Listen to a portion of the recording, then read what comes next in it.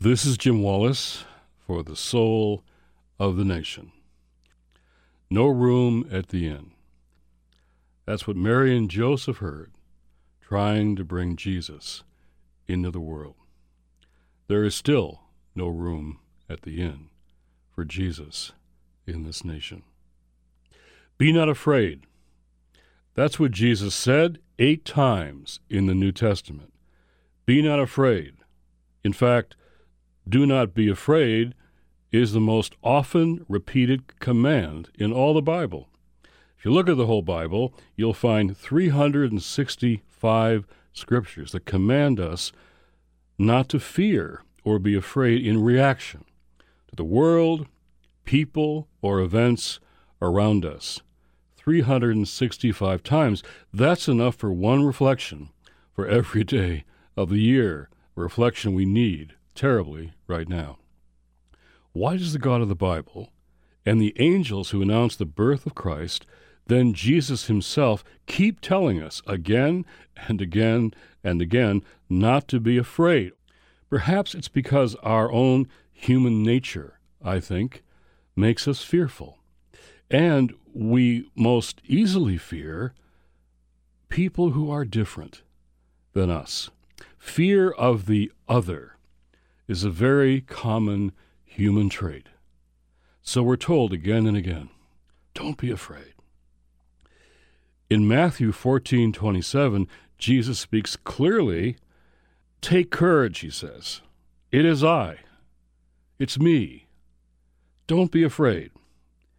That brings us to Matthew 25, the text that you often hear me raise and being raised so much during this Advent season as we see the brutal treatment of asylum seekers coming to our borders. I was a stranger, and you welcomed me, Jesus said. I was a stranger. I was that stranger. Or later in the text, I was that stranger, and you didn't welcome me. You didn't bring me in. No room in your inn. Jesus identifies with those who are hungry and thirsty and naked, a stranger. And the word stranger in the Bible there means immigrant. It literally means refugee, migrants. That's what it means. The sick, the prisoner. As you have done it for the least of these, or not done it for them, you've done it to me. So when Jesus says, don't be afraid, it is I, he's approaching his disciples on a boat in a stormy sea. Kind of feels like now. So last weekend, I was blessed, really blessed, to be at the U.S.-Mexico border between San Diego and Tijuana for what's called a posada liturgy. In Spanish, posada means shelter. The border service of this border service is centuries old in the Catholic Church. It's an Advent liturgy, and this one is called La Posada Sin Fronteras, or Posada Without Borders, held now for 25 years at this border at Tijuana and San Diego. It was, this service, a powerful experience for me as we joined in the liturgy with hundreds of ecumenical, multilingual, multiracial pilgrims on both sides of the border fence. It's very symbolic, singing to each other back and forth the lovely words in this old tradition of Mary and Joseph asking for shelter from innkeepers, one after another, and first being rejected, refused, until the last innkeeper, the last home, welcomes them. They do this in little towns all over the world. So we sang Christmas carols, and we recited the names of migrants who have died as crosses and prayers were lifted up. We began with a press conference near the border, and many California and Mexican media present. We began with a press conference of faith leaders right there near the border, with many California and Mexican media present, calling for a more compassionate, a more humane policy or policies toward those whom Jesus told us to welcome. We then made a pilgrimage to the border itself in a hike that I hadn't really been fully briefed on beforehand, that turned out to be both focusing and taxing. It was 3 miles on mostly thick sand along the beach. It became a very small glimpse of what thousands of refugee families have been experiencing for many months in their journey with their children and belongings on their backs for thousands of miles to this border.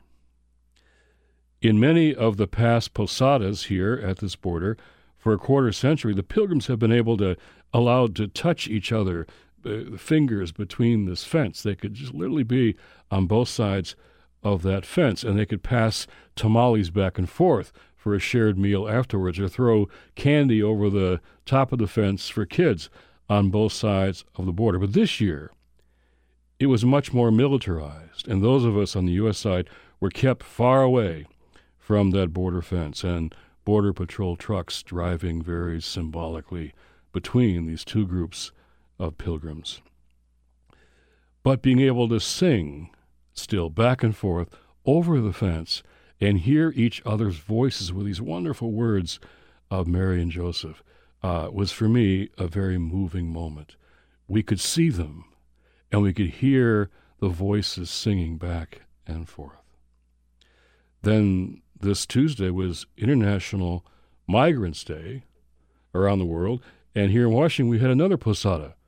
Those made a posada where people marched to Congress and presented letters from all over the country, thousands of letters from clergy saying we need more humane policies.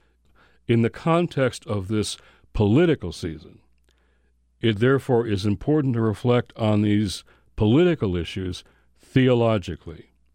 This president, his administration, and his party allies are deliberately and directly pursuing policies of fear in relationship to asylum seekers, immigrants, and refugees.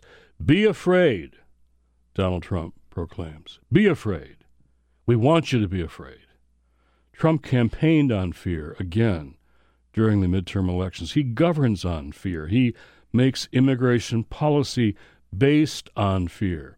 And we've seen that play out in a couple of ways. One, in propagating rhetoric aimed at stoking our fears, those natural human fears of the other, stoking our fear of immigrants and caravans and criminals and drugs and diseases coming our way, and then treating asylum seekers themselves so brutally, separating children from their parents, as we've seen, or putting whole families in cages, prison detention centers, in order to deter them from coming to America, to make them afraid, make us afraid of them, and make them afraid to come. Jesus says, welcome the stranger. Donald Trump, in great contrast, enacts policies that are inflicting trauma, pain, danger, and even death on the ones Jesus tells us to welcome. And as these white evangelical Christian leaders who support Donald Trump and have nothing to say, we should ask them a question in this Advent season. What about Jesus? What about the Christ that we are welcoming? How can we ignore the fact that there's no room for him in the inn of America? Let's be clear. We all recognize the importance of upholding just laws and protecting our borders in sane and humane ways. But migrants have a legal right to seek asylum. They're doing nothing illegal, and they pose no real danger or threat to America. Beyond the letter of the law, as Christians, we are called to uphold the higher law of Imago Dei, image of God, that we're all made in the image and likeness of God. And in Matthew 25, it literally says how we treat the stranger, the immigrant, is how we treat Christ himself. This is a test of faith as we welcome Christ at Christmas. This week, as Christians all over the world prepare to celebrate the birth of Jesus, with many of us having gatherings with families and friends, the President of the United States takes us now to the brink of shutting down a big chunk of the federal government. Hundreds of thousands of government workers are in danger now of not getting paychecks right in time for Christmas because of his wall.